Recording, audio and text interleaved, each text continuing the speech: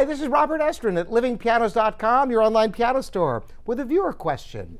The question is, do classical performers play exactly what's written? There's a lot to this question. Of course, naturally, classical performers strive for accuracy.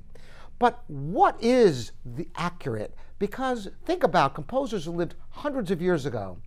If you've ever had the opportunity to look at some of the great composers' scores, Beethoven comes to mind, there are scrawls on the page and sections scribbled out, and trying to decipher what they actually meant is no easy task. Now, it takes a lot of scholarly work. That's why what editions you look at is critical. And there are editions that are called urtext, which is supposed to be exactly what the composer wrote. But how do they know what the composer wrote?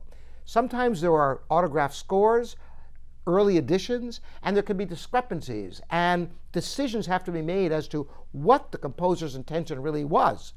Particularly with composers with sloppy calligraphy, it can be a real task.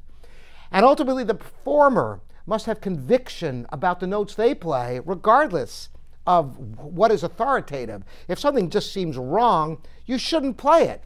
Even if that's the urtext, maybe somewhere somebody got it wrong somewhere along the line. You have to believe in what you're playing. But there's an entire other side to this question that is perhaps even more significant, which is this. The musical score only has notes, rhythm, phrasing, and expression. But there's a whole heck of a lot more to it than that. Consider this analogy of a play. The words are all written out, just like in a motion picture.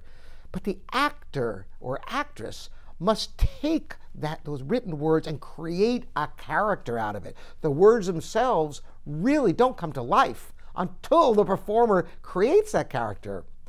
Well, exactly the same thing is true with a musical performance. The notes are really just the skeleton of the work. And it's your job as a performer to flesh out the living, breathing work of music. And in order to do that, many decisions have to be made that are not in the score. And you might wonder, what? I thought, what else is there besides the notes, the rhythm, the phrasing, and the expression? Well, a whole heck of a lot. The balance of every single chord on the piano can be nuanced in an infinite number of ways, much less the way a melody line progresses. The ups and the downs, the rubato, that is, the speeding up and the easing up of the tempo in romantic period music to give flavor and emotion. All of these things are left up to the performer.